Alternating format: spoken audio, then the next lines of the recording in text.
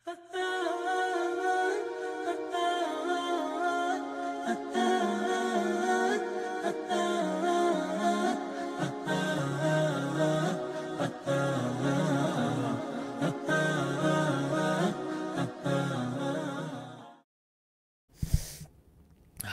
علیکم ورحمۃ اللہ وبرکاتہ. بسم اللہ الحمد للہ والصلاۃ والسلام علی رسول اللہ. اما بعد فاعوذ باللہ السمیع العلیم من الشیطان الرجیم من حمزہ ونفخہ ونفثہ. بسم اللہ الرحمن الرحیم. رب اشرح لی صدری ویسر لی امری واحلل عقدۃ من لسانی یفقہوا قولی. اللہم ارنا الحق حقا وارزقنا اتباعہ وارنا الباطل باطلا وارزقنا اجتنابہ. اللہم انفعنا بما علمتنا وعلمنا ما ينفعنا وزدنا علما. آمین یا رب العالمین. کیسے ہیں آپ سب لوگ؟ امید ہے آپ لوگ سب خیریت سے ہوں گے. میں آپ لوگوں کے کچھ نام ہی پڑھ لیتا ہوں. وعلیکم السلام ورحمۃ اللہ وبرکاتہ. اللہ آپ کو بھی خوش رکھے اخی. بارک اللہ فیک. Asad Ali, my name is Asad from Lahore. اہلاً وسہلاً و مرحبا. سیٹ چینج, یس سیٹ ابھی میرے آنے سے پہلے چینج ہوئی ہے, بلکہ میرے آنے کے بعد چینج ہوئی ہے, کیونکہ پرانی سیٹ میں تھوڑا سا اس کی لفٹ کا مسئلہ تھا, تو وی جسٹ چینج اٹ. وعلیکم السلام ورحمۃ اللہ وبرکاتہ. This is Nawaz from West Bengal India. کیسے ہیں آپ؟ مومن حمید, وعلیکم السلام ورحمۃ اللہ فرام بارسلونا.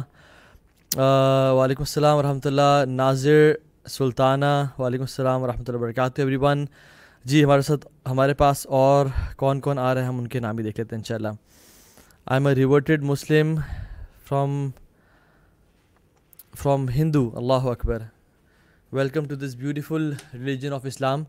اللہ تعالیٰ آپ کا اس دین میں آنا قبول فرمائے اور آپ کو بہترین جزائے خیر دے, اور آپ کی جتنی بھی کوششیں کاوشیں تھیں انہیں قبول فرمائے. ہمیں دین پہ زندہ رکھے, ہمیں دین پہ موت دے. اللہم من احییتہ منا فاحی علی الاسلام ومن توفیتہ منا فتوفہ علی الایمان. اللہ تعالیٰ ہمیں موت پہ جو ہے نا موت کے ٹائم کلمہ نصیب فرمائے. جزاک اللہ خیر. بارک اللہ فیکم for your comments and for your feedback. Thank you so much for waiting for this topic, sister truly Muslima. جس طرح بہن نے کہا کہ وہ ہندو تھیں اور وہ انہوں نے اسلام قبول کیا ہے, تو it's very important to live by Islam and die by Islam, کیونکہ من شبب علی شیء شاب علیہ. the one who lives upon something he dies upon something. بہت سے لوگ ہیں ہمیں سے ان کا نام عبداللہ, عبد الرحمن, عائشہ, فاطمہ تو ہے, لیکن انفارچونیٹلی قیامت کے دن وہ خسارہ پانے والے میں سے ہوں گے. اس کی وجہ کہ انہوں نے اسلام کی بلیسنگ تو ان کو ملی, لیکن انہوں نے کبھی اس بلیسنگ کو ویلیو نہیں کیا. اور بہت سارے لوگ ایسے بھی ہیں جن کا نام رابرٹ یا اینجلینا یا سم تھنگ ہوگا, اور انہوں نے اسلام قبول کیا اور وہ اس بیوٹیفل ریلیجن میں آنے کے بعد وہ درجات جنتوں کے پا گئے. تو اللہ تعالیٰ ہم سب کو اسلام کے مطابق زندگی بسر کرنے توفیق دے. وعلیکم السلام ورحمۃ اللہ. کون آپ لوگ کہاں سے بات کر رہے ہیں؟ Give me a break. I'll be back in 10 seconds.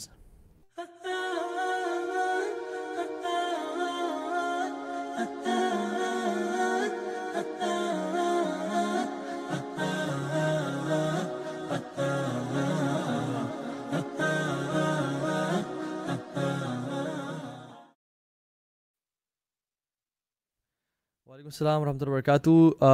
اسپارا Akash کہہ رہے ہیں کہ کہہ رہی ہیں کہ میری فیملی کو کرونا ہو گیا ہے, ان کے لیے دعا کریں. اللہ تعالیٰ ان کا مکمل اور جلد از جلد شفا نصیب فرمائے, اور ہم سب کو اس کووڈ-19 کی بیماری سے محفوظ فرمائے. ہمارے بہت پیارے بھائی محسن, ان کو بھی کووڈ-19 ڈائگنوز ہوا ہے. اللہ تعالیٰ ان کو بھی مکمل صحت اور شفا بخشے, اور ایسی شفا بخشے جس کے بعد کوئی بیماری نہ ہو. آپ سب کے لیے دل سے دعائیں. اچھا جی, So starting off with this topic, inshallah ta'ala, as we have less time. جی, تو آج ہم جس بارے میں بات کریں گے وہ ہیں 5 destructive sins.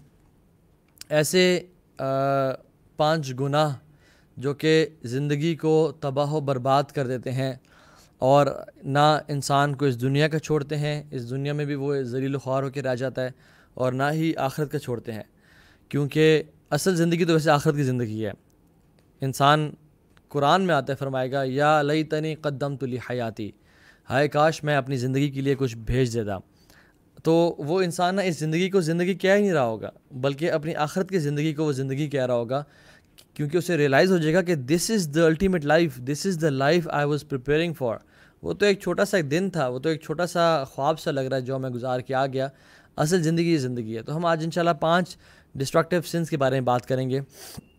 اچھا، before I was preparing this topic, اور میں نے دیکھا کہ ماشاءاللہ اس پہ آلریڈی سلف صالحین میں سے بہت کام کیا گیا ہے، بلکہ I went through a book by امام الذہبی رحمہ اللہ، جن کا لقب تھا شمس الدین، the sun of this religion, this دین. ہی واز اے گریٹ امام and he was student of the great شیخ الاسلام ابن تیمیہ رحمہ اللہ. کیونکہ ابن تیمیہ رحمہ اللہ کے بہت سارے فیمس اسٹوڈنٹس ہیں نا، 3 مینلی فیمس ہیں، ایک ابن کثیر رحمہ اللہ، ایک ابن قیم الجوزی رحمہ اللہ، اور ایک امام الذہبی رحمہ اللہ. تو امام الذہبی رحمہ اللہ نے ایک کتاب لکھی ہے الاسم القبائر، دا گریٹسٹ سنز، اور اس میں انہوں نے 70 سنز کو مینشن کیا ہے، جس میں سے کچھ علماء نے 7 میجر اور ڈسٹرکٹیو سنز مینشن کیے ہیں. تو آلدو دے آر ڈسٹرکٹیو، اور حدیث میں بہت سارے گناہ آتے ہیں جن کے بارے میں جن کی سیویریٹی کے بارے میں بتایا گیا کہ these are the most destructive sins. ان میں سے ہم آج کچھ کے بارے میں بات کریں گے، لیکن میں آج ان گناہوں کے بارے میں بات زیادہ تر کرنا چاہوں گا کہ جو گناہ ریلیونٹ ہیں آج کل کے دور میں. ٹھیک ہے، چلیے میں آپ سے میں ذکر کر لیتا ہوں کہ امام الذہبی رحمہ اللہ جن سنس کے بارے میں مینشن کرتے ہیں، وہ مینشن کرتے ہیں پہلا شرک ہے، ٹیکنگ ایکولز ود اللہ سبحانہ و تعالیٰ، اللہ تعالیٰ کے ساتھ کسی کو مشکل کشا سمجھنا، حاجت روا سمجھنا، بگڑی بنانے والا سمجھنا، یہ سمجھنا کہ کوئی اور بھی مجھے اولاد عطا کر کے دے سکتا ہے، کوئی اور بھی رزق کا ذمہ دار ہے، کوئی اور دے سکتا ہے، اور اس طرح کے مختلف عقائد، اور اللہ تعالیٰ کے علاوہ کسی کو سجدہ کرنا، کسی سے مانگنا، کسی کے در پہ جانا، اور اس طرح کی مختلف چیزیں جس کے بارے میں آج ہم بات کریں گے انشاءاللہ. تو انہوں نے یہ کیٹیگری ڈیفائن کیا، سب سے پہلا شرک، اور میں نے بھی اسی کو، کیونکہ انہوں نے ان کی لسٹ میں آپ سے پہلے شیئر کرتا ہوں، اور پھر اپنی لسٹ انشاءاللہ جو میں نے ریلیونسی کے لحاظ سے، آلدو یہ سیکوینس میں اور اس سے بڑے سنس بھی ہیں جو کہ گناہ میں زیادہ ہیں، لیکن I wanted to discuss some sins which are relevant آج کل کے دور میں. دوسرا جس گناہ کے بارے میں بات کرتے ہیں وہ it is a murder, it is taking life of someone, قتل کرنا بغیر کسی جرم کے، قتل یا متعمدن جان بوجھ کے کسی کو قتل کرنا. ایک تو ہے نا قتل خطا، میں گاڑی چلا رہا تھا، کسی کو گاڑی لگی، ایکسیڈنٹ ہو گیا اور ہی ڈائڈ آن اسپاٹ، یہ ایک خطا ہے. لیکن جان بوجھ کسی کا قتل کرنا اور اس کو مار دینا اور اس کو جو ہے نا قبر میں اتار دینا، it is again one of the gravest sins in Islam. اسی طرح سے وہ ایک اور مینشن کرتے ہیں جادو، سورسری، میجک، اینڈ اگین یہ اس کا بہت زیادہ گناہ ہے. Fourth he mentions consuming interest, ربا کو یوز کرنا، آج کل جس کے ڈفرینٹ مختلف ناموں سے وہ پکارا جاتا ہے، بڑے کول اور اچھے نیمز اس کو دیے گئے ہیں سود کو، تاکہ لوگ کسی نہ کسی اینگل سے تو اس طرف آئیں، اور انفارچونیٹلی تقریباً امت مسلمہ اس بڑے گناہ میں گرفتار ہے. Fifth he mentions wrongfully consuming the property of an orphan, ایک آرفن یا یتیم کے مال کو کھا لینا، اس کو ہڑپ کر لینا اور اس کو ناجائز استعمال کرنا. اس کا جائز استعمال اس کے لیے جب وہ بچہ ہے تو جائز ہے تاکہ اس کی پراپرٹی بلڈ کی جائے، اس کو فائدہ پہنچایا جائے، لیکن ناجائز استعمال کرنا یہ بہت بڑا گناہ ہے، اور قرآن میں اس کے بہت دلائل بھی آتے ہیں. Sixth is defaming chaste women, those women who are chaste, who are شریف النفس، who are noble women from the معاشرہ، from the village or from the country or everything else، ان کے بارے میں تہمت لگانا، ان پہ جیسے فتویٰ جو ہے نا زنا کی یا بدکاری کی یا ایسی شیملیس تہمت لگانا، جیسے واقع افک میں امہات المومنین رضی اللہ تعالیٰ عنہا پہ کیا گیا تھا. And seventh is fleeing from the battle, میدان جہاد سے بھاگ جانا. اب یہ these are one of the top most gravest sins in Islams, ٹھیک ہے، ان اسلام. ناؤ دا پوائنٹ از بہت سارے ایسے ان میں سے ہیں جو کہ شاید ہمیں سے آج تک جو ہے نہ اس کو سفر کریں، نہ اسے فیس کریں. فار ایگزامپل مے بی کسی آرفن کی پراپرٹی کو کھانا، ہم میں سے شاید کسی کے انڈر آرفن ہو ہی نہ، یا fleeing from the battlefield, جہاد کے میدان سے بھاگ جانا، یا ڈیفیمنگ اے چیسٹ وومن، ایک ایسی عورت جو کہ شریف النفس پہ وہ لگانا. تو اکثر جو ہے نا یوتھ اس میں نہیں ہے، تو یہ بیسکلی وہ مینشن کرتے ہیں. نو ڈاؤٹ یہ بدترین گناہ ہیں اسلام میں، جن کو اللہ تعالیٰ قرآن میں جن کا ذکر کر کے ان کی سیویریٹی کو بیان کرتے ہیں. اور اس کتاب میں دا میجر سنس کی کتاب میں ہی مینشنز 70 میجر سنس. اللہ اکبر. اور وہ آپ یہ کتاب لے سکتے ہیں, PDF میں آپ کو مل بھی جائے گی. لیکن میں آج جن گناہوں کی بات کرنے لگا ہوں وہ ریلیونٹ ہے آج کل کی یوتھ کے, اور زیادہ تر یوتھ ان میں انوالوڈ ہے, جو کہ ہماری ڈسٹرکشن کا باعث بن رہی ہے. کیونکہ ہر دور میں, ہر ایرا میں, ہر سینچری میں مختلف جو ہے نا فتنے ہوتے ہیں. کبھی مال کا فتنہ, کبھی عہدے کا فتنہ, کبھی سبحان اللہ کلام ایلیکوینسی کا فتنہ. آج کل کے جو فتنے ہیں وہ الگ ہیں. آج کل کے فتنے فیم کے ہیں, آج کل کے فتنے بری افواہ پھیلانے کے ہیں, آج کل کے فتنے ماں باپ سے ڈسرسپیکٹ کے ہیں, آج کل کے فتنہ میٹیریل پوزیشنز کا فتنہ ہے, مال کا فتنہ ہے. تو انشاءاللہ میں اس بارے میں آج بات کروں گا کہ what are the 5 destructive sins, جو کہ اس سے زیادہ بھی ہیں, ٹھیک ہے, اور اس سے زیادہ سویئر بھی سنز ہیں. لیکن یہ میری اپنی ایک وہ شیئرنگ ہے تاکہ میں آپ لوگوں کے ساتھ وہ چیز ریلیونٹ چیز شیئر کروں.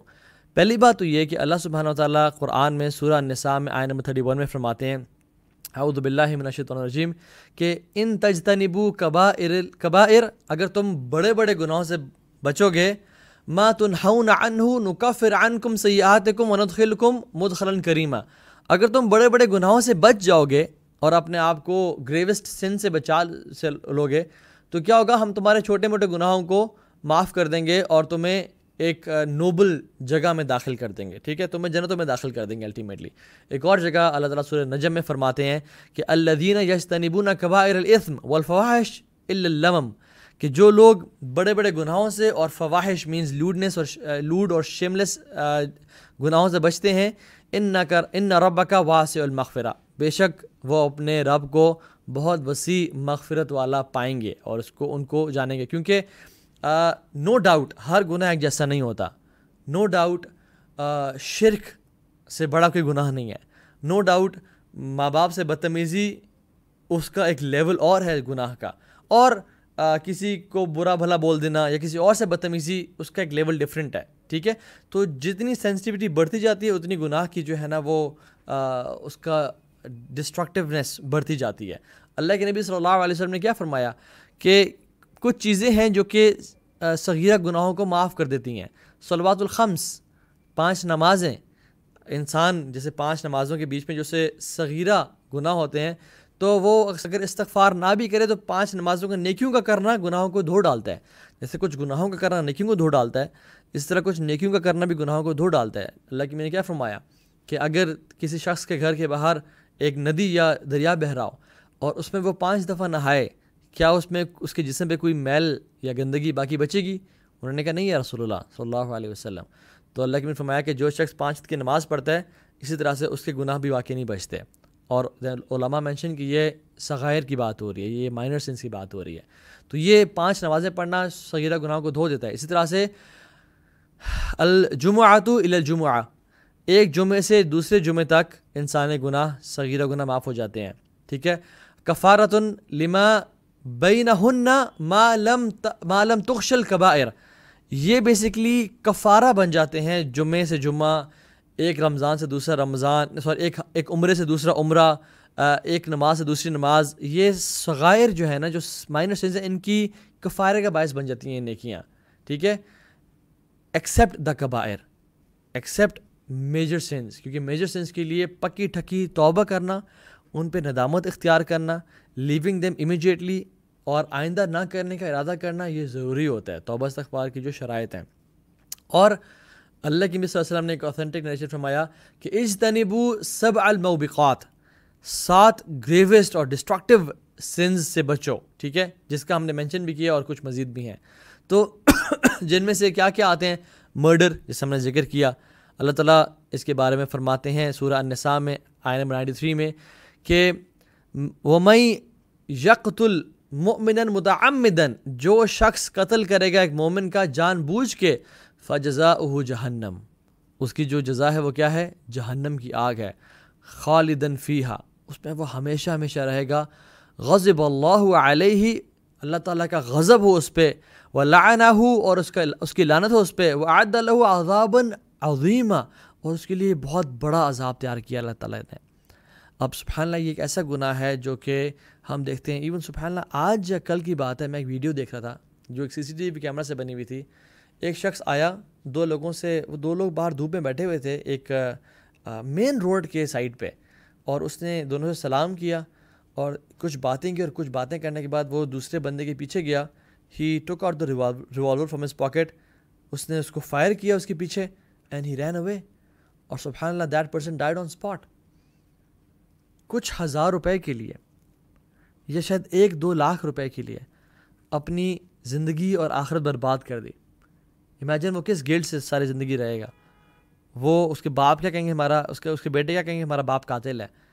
اور جب قیامت کے دن کھڑا کیا جائے گا تو کیا ہوگا، فجزاؤہ جہنم، اس کی جو جزا ہے وہ جہنم ہے. اور کب تک رہے گا، خالدن فیہا، اس میں ہمیشہ ہمیشہ رہے گا. اور صرف ایسے نہیں کہ وہ رہے گا، اللہ تعالیٰ نے اتنی سیویرٹی یوز کی اس میں کہ جہنم میں جائے گا، ہمیشہ ہمیشہ رہے گا. وغضب اللہ علیہ، اس پہ غضب ہو، ولعنہ ہو، اور اس پہ لعنت ہو.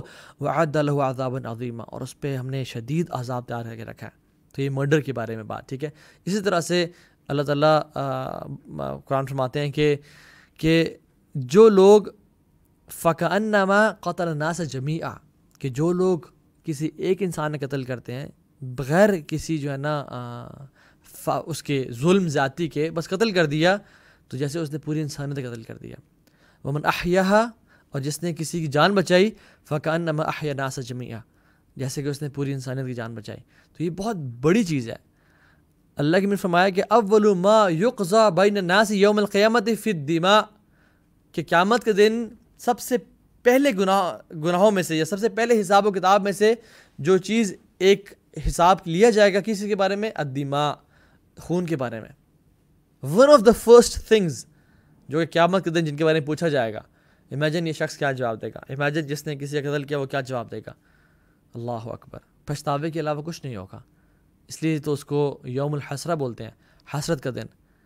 اللہ کی نے فرمایا اکبر الکبائر، سب سے بڑے بڑے گناہ کیا، الاشراک باللہ، اللہ کے ساتھ شرک کرنا، وقتل النفس، اور کسی نفس کو قتل کرنا، وعقوق الوالدین، اور والدین کی نافرمانی کرنا.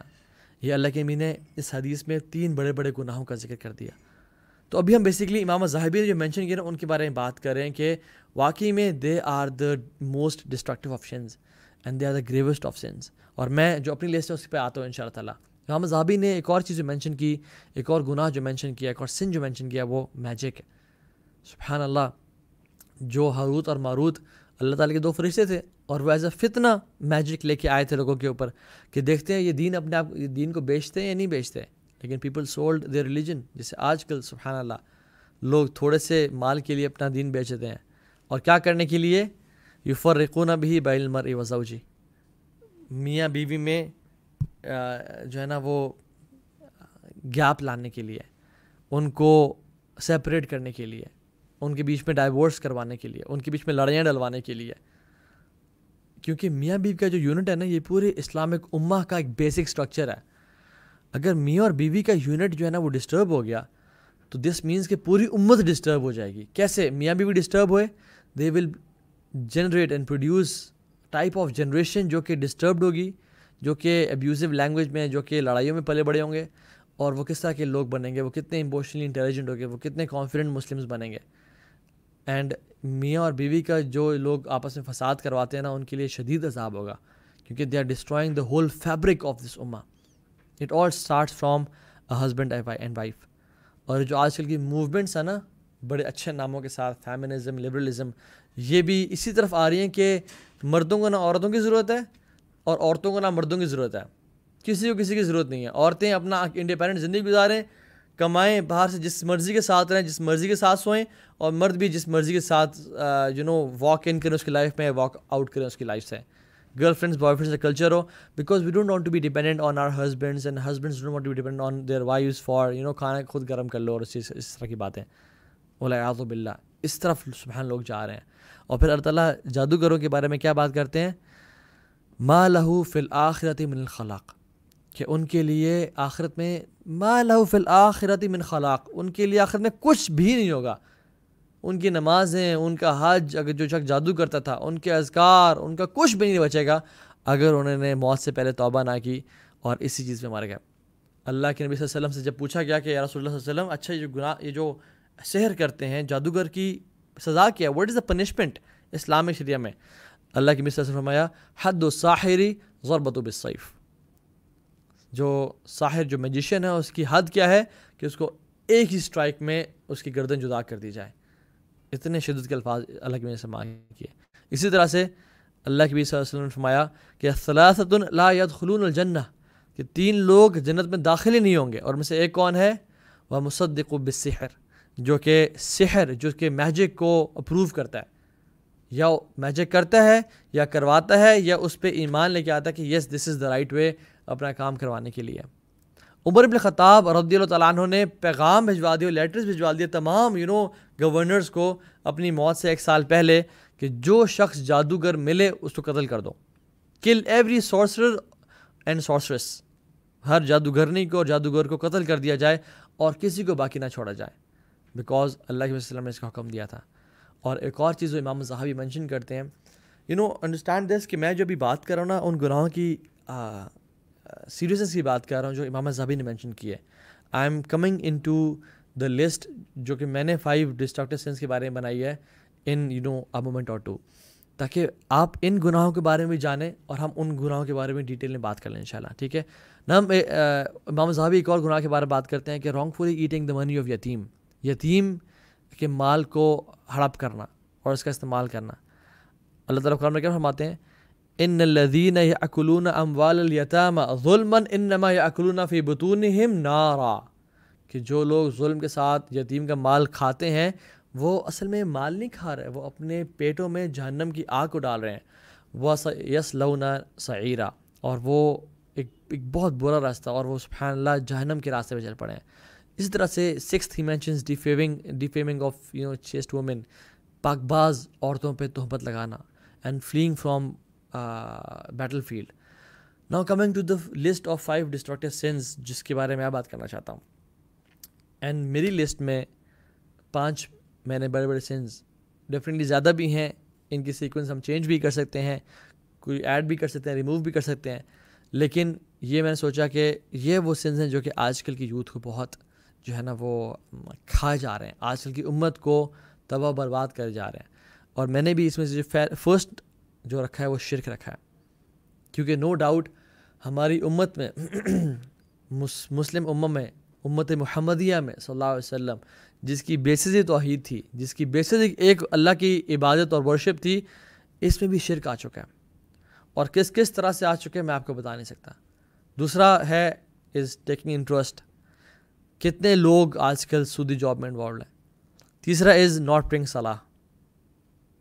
چوتھا از ڈس رسپیکٹنگ پیرنٹس, لیکن since I have talked about parents few lectures ago, تو I not talk about it, آپ وہ دیکھ سکتے ہیں انشاءاللہ. Fourth is sins of the tongue, تو میں نے اس کی جگہ پہ زبان کے گناہ جو کہ زبان سے ہم نکالتے ہیں اس کو رکھا ہے. And the fifth one is adultery and زنا, تو اس کے بارے میں انشاءاللہ بات کرتے ہیں. نمبر 1 از شرک. بسم اللہ. اللہ تعالیٰ بڑے غیرت مند ہیں. اللہ تعالیٰ کو سب سے زیادہ پسند ہے کہ اللہ تعالیٰ کی وحدانیت کا اقرار کیا جائے اور اللہ سبحانہ تعالیٰ کی تعریف کی جائے. کیوں؟ کیونکہ اصل تعریف کا جو حقدار ہے وہ اللہ کی ذات ہے. کسی چیز کی بھی تعریف کی جا رہی ہے نا کہ آپ بڑے خوبصورت ہیں, یہ گاڑی بڑی پیاری ہے, یہ مکان بڑا اچھا آپ نے بنایا, یہ ماؤنٹینز کتنے خوبصورت ہیں. Ultimately it's all going back to اللہ سبحانہ تعالیٰ. یہ خوبصورتی کس نے دی, یہ ذہن کس نے دیا, یہ انٹیریئر ڈیزائننگ کی طاقت اور سوچ کس نے دی, یہ ایلیکوینسی زبان کا بولنا یہ کس نے دیا, یہ پہاڑ کس نے بنائے. الحمدللہ رب العالمین. اللہ تعالیٰ کی جو تمام تعریفات ہیں نا وہ الٹیمیٹلی جس چیز کی بھی آپ تعریف کریں اس کائنات میں اللہ تعالیٰ کی طرف جا رہی ہے, کیونکہ وہ واحد خالق و مالک ہے. اللہ تعالیٰ قرآن فرماتے ہیں ان اللہ لا یغفر ان یشرک بہ, اللہ تعالیٰ اس کو کبھی معاف نہیں کریں گے جو اللہ کے ساتھ شرک کرے گا. وَيَغْفِرُ مَا دُونَ ذَلِكَ لِمَن يَشَاءُ, اور وہ اس کے علاوہ جس شخص کو چاہے گا معاف کر دے گا. وَمَن يُشْرِكْ بِاللَّهِ فَقَدِ افْتَرَى إِثْمًا عَظِيمًا, جس نے اللہ کے ساتھ شرک کیا تو بے شک اس نے ایک بہت بڑا گناہ اپنے کندھوں پہ اٹھا لیا، بہت بڑے گناہ کا جو ہے وہ ایک پلندہ لے کے اپنے ساتھ آئے گا۔ اس کا مطلب کیا ہے؟ اللہ تعالیٰ کو شرک گوارا نہیں ہے۔ ہاں آپ سوال کر سکتے ہیں کہ تو ابھی اگر کوئی شخص شرک کر رہے اور زندگی شرک پہ گزارے اور پھر مرنے سے پہلے توبہ کر لے تو یس، اللہ تعالیٰ توبہ قبول کرنے والے ہیں۔ یہاں بات ہو رہی ہے جو شخص شرک پہ مر گیا نا، وہ پھر ہمیشہ ہمیشہ کا جہنم میں ہے، اس کا اسلام سے کوئی تعلق نہیں ہے، اس کا جنت سے کوئی تعلق نہیں ہے۔ اللہ تعالیٰ ہر گناہ کو چاہے تو معاف کر دیں، لیکن اللہ تعالیٰ نے خود ہی اپنا ایک پرنسپل بتا دیا کہ میں شرک کو، جو شرک پہ مرا اس کو میں کبھی معاف نہیں کروں گا۔ ایک اور جگہ فرمایا ان اللہ لا یغفر ان یشرک بہ ویغفر ما دون ذلک لمن یشاء ومن یشرک باللہ فقد افتری ضلالا بعیدا۔ سیم آیات، لیکن اس میں وہ بہت بڑی گمراہی کی طرف چلا گیا، وہ ایک ایسے راستے پہ چلا گیا جو کہ there is no returning point, there is no coming back from that place. ایک اور جگہ فرماتے ہیں اللہ تعالیٰ ومن یشرک باللہ فقد حرم اللہ علیہ الجنہ، جو اللہ کے ساتھ شرک کرے گا، اللہ کے ساتھ پارٹنرز ایسوسیٹ کرے گا، اور اس کے بارے میں ہم بات کریں گے کہ شرک کن کن ٹائپس کا ہوتا ہے، not in very much detail, لیکن بیسک تاکہ ہمیں پتہ چل جائے اور ہم کانشیس ہو جائیں اور ہم اس کے بارے میں پڑھنا شروع کر دیں۔ ومن یشرک باللہ فقد حرم اللہ علیہ الجنہ، اللہ تعالیٰ قرآن میں کہہ رہے ہیں جو اللہ کے ساتھ شرک کرے گا اللہ نے اس پہ جنت کو حرام کر دیا۔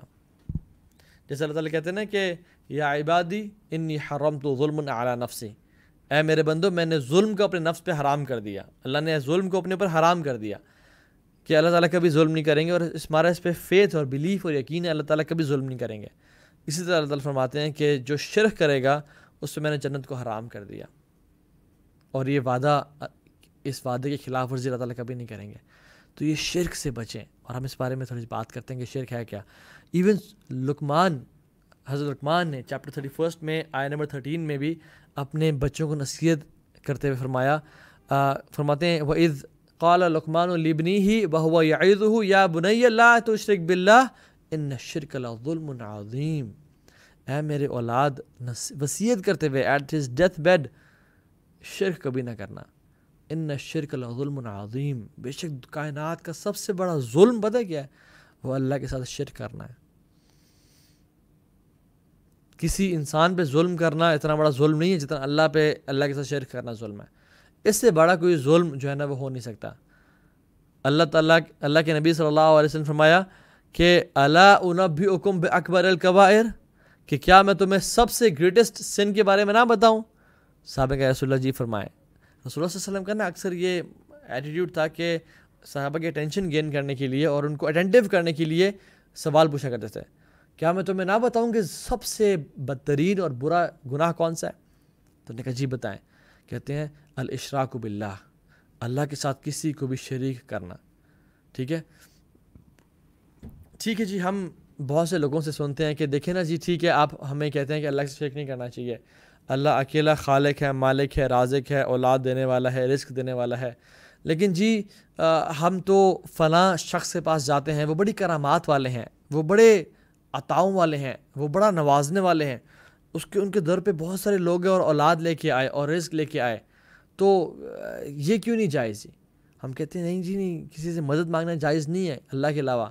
تو وہ پھر کہتے ہیں کہ آپ مدد نہیں مانگتے کہ یار فلاں شخص عبدالرحمن مجھے کائنڈلی پانی پلا دو، یا کائنڈلی میری گاڑی نیچے پار کر کے آ جاؤ، یہ مدد نہیں مانگ رہے آپ؟ تو ایک اصول یاد رکھیں، جس شخص سے آپ مدد مانگ رہے ہیں اگر اس میں 3 کوالٹیز پائی جائیں اس سے آپ مدد مانگ سکتے ہیں، which is حی، حاضر and Qadir. He should be al-حی means زندہ، living، حاضر he should be present، and Qadir he should be having the authority to do that work، وہ قادر ہو اس چیز پہ۔ فار ایگزامپل یہاں پہ کوئی بھائی بیٹھے، میں کہتا ہوں یار کائنڈلی مجھے پانی پلا دیں، چلیں ٹیسٹ کرتے ہیں کہ ان پہ یہ 3 شرائط پوری اتری یا نہیں اتری۔ نمبر 1 از حی، کیا وہ زندہ ہیں؟ بالکل زندہ ہیں۔ حاضر ہیں؟ بالکل حاضر ہیں۔ اور قادر، کیا وہ پانی پلانے پہ قدرت رکھتے ہیں؟ جی رکھتے ہیں، تو یہ ان سے مدد مانگ سکتا ہوں۔ ہاں اگر کوئی شخص کسی اور گھر میں بیٹھا ہوا ہے، میں اسے کال کرتا ہوں یار یہ کام کر دو، حی ہے، حاضر مینز، حاضر کا مطلب ہے کہ he is available to do that task, yes he is present and available to do that task. اور قادر ہے کہ یار مجھے کائنڈلی میرے گھر ہیڈ فونس ڈراپ کر دو، وہ کر دے گا۔ لیکن اگر میں کسی انسان سے بولتا ہوں کہ کائنڈلی آپ زندہ ہیں، آپ بڑے نیک انسان ہیں، آپ مجھے اولاد دے دیں، حی ہیں جی ہیں، ٹک ہو گئی جی. حاضر ہیں بالکل حاضر بھی ہیں، سامنے بیٹھے ہوئے ہیں. کیا قادر ہیں اولاد دینے میں؟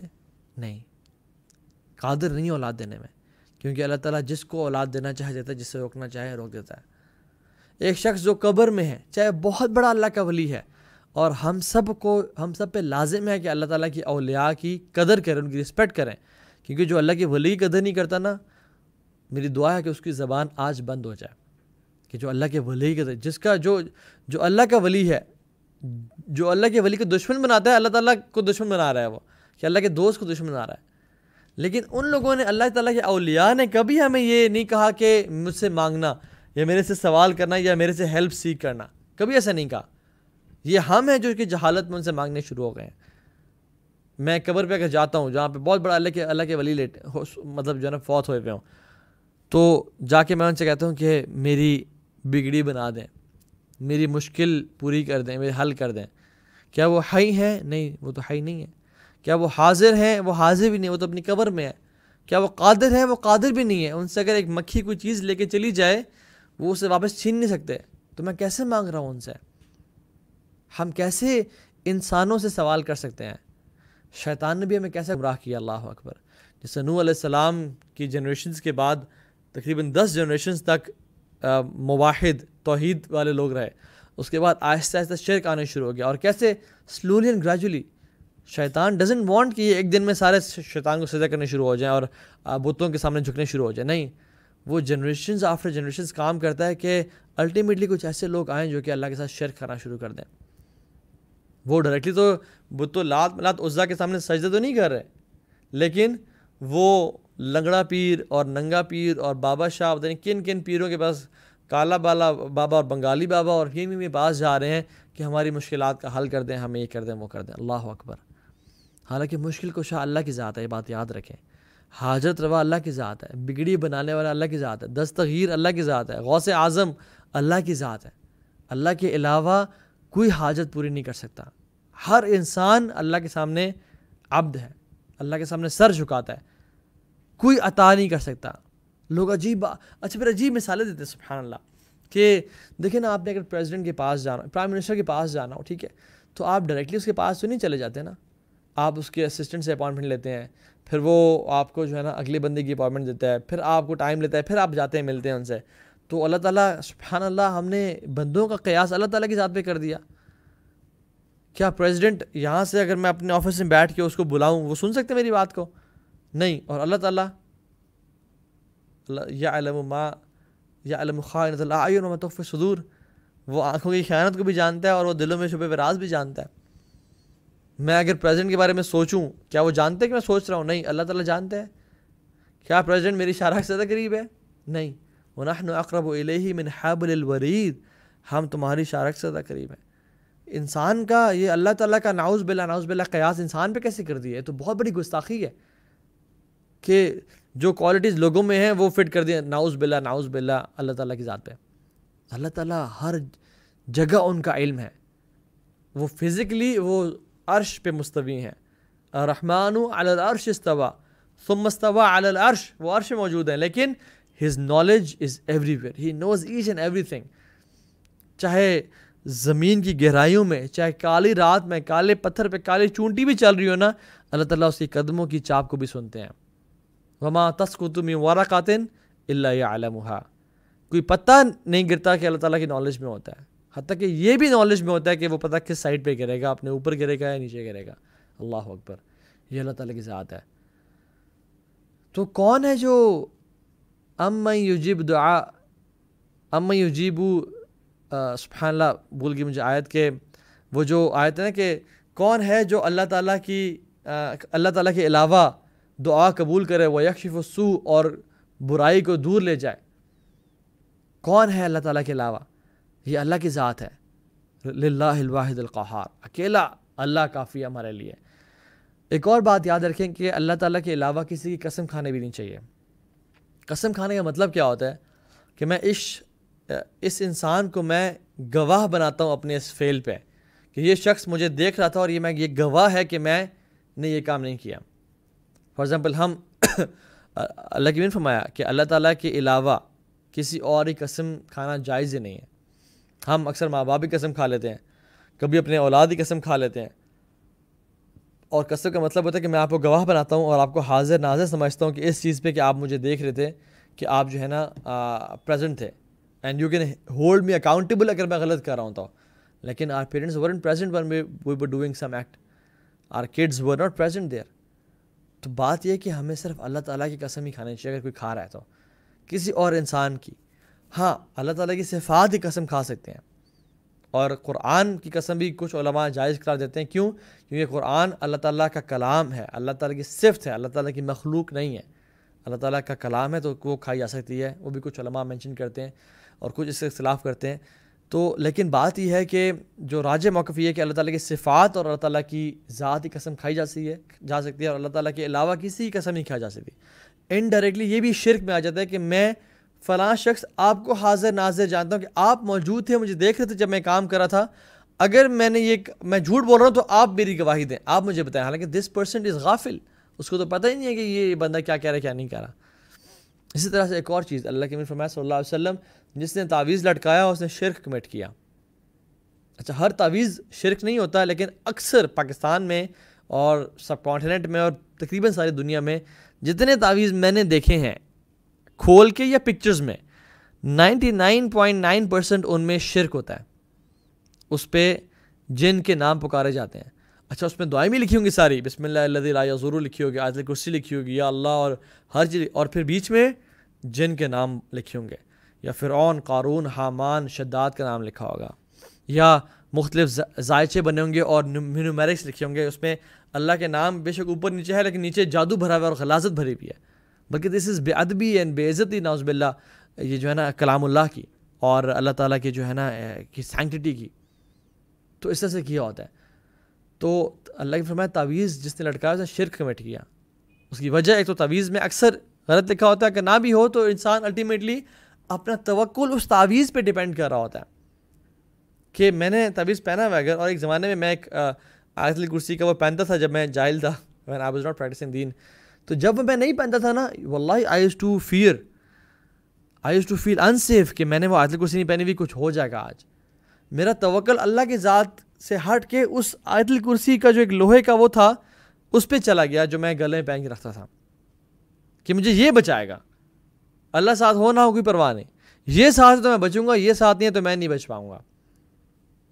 حالانکہ جب ایک جنگ کے موقع پہ جب صحابہ آرام فرما رہے تھے اور ایک کفار کا ایجنٹ آیا اور اللہ کے نبی صلی اللہ علیہ وسلم کی تلوار اٹھا لی اور کہا محمد تمہیں مجھ سے کون بچائے گا صلی اللہ علیہ وسلم, تو اللہ کے نبی صلی اللہ علیہ وسلم اٹھے اور کہا اللہ, فوراً سے اللہ کا نام لیا. یہ ہے توکل.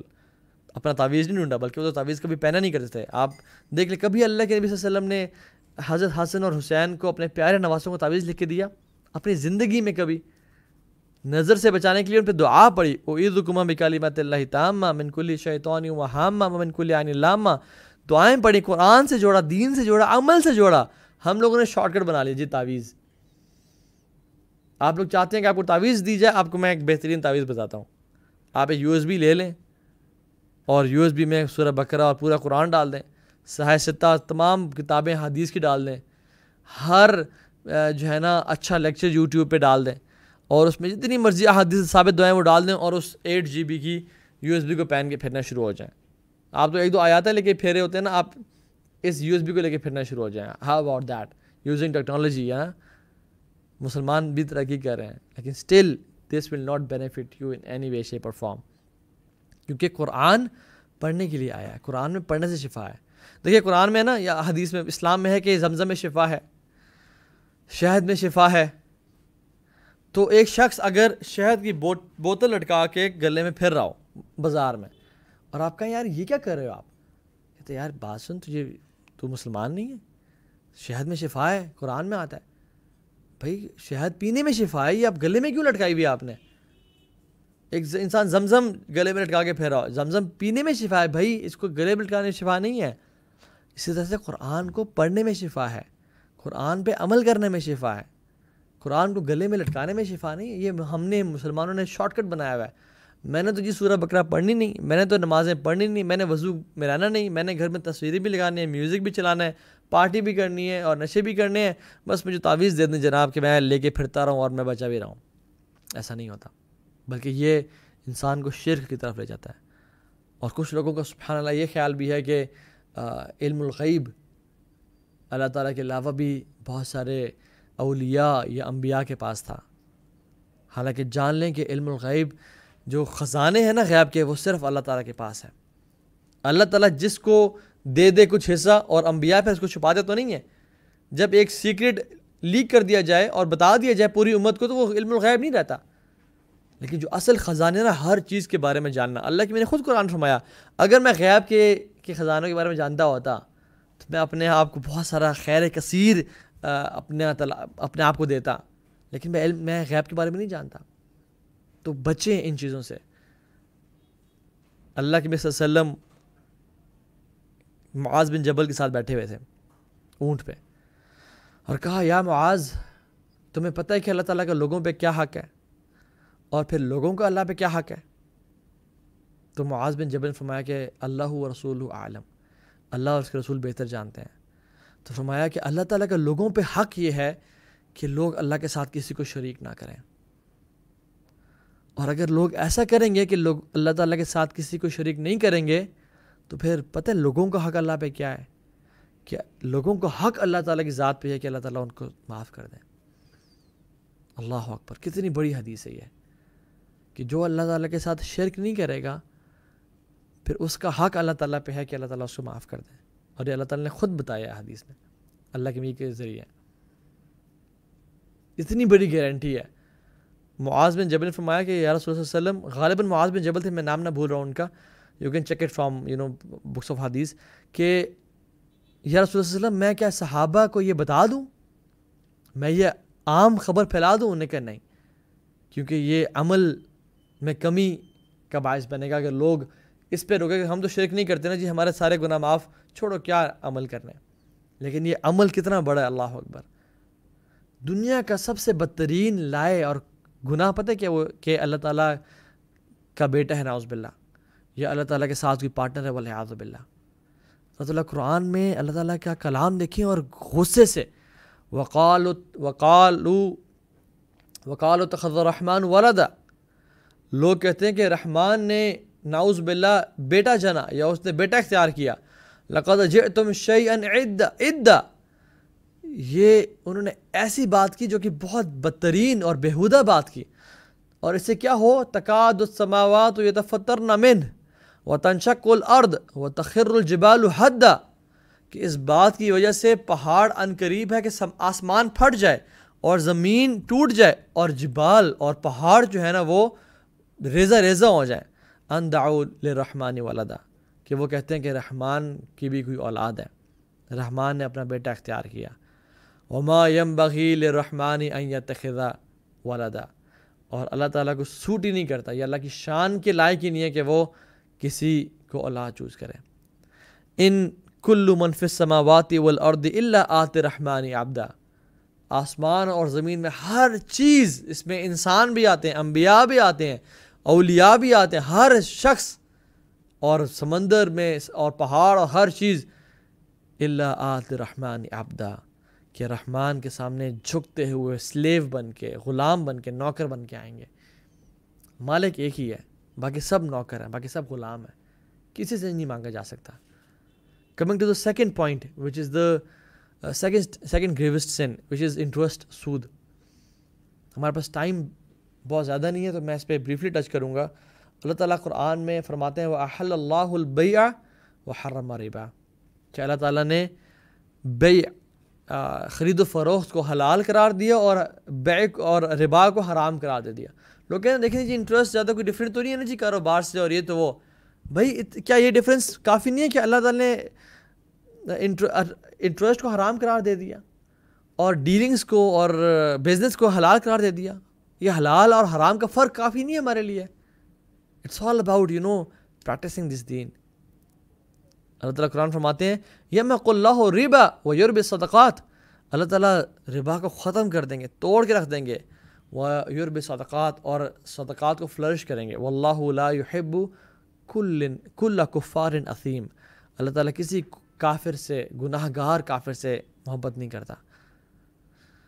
واللہ جو میرے بھائی اور بہن سودی جاب میں انوالوڈ ہیں ان کو اس اللہ تعالیٰ کی بات پہ ایمان لانا چاہیے، اور اللہ تعالیٰ کی اس کلام پہ ایمان لانا چاہیے۔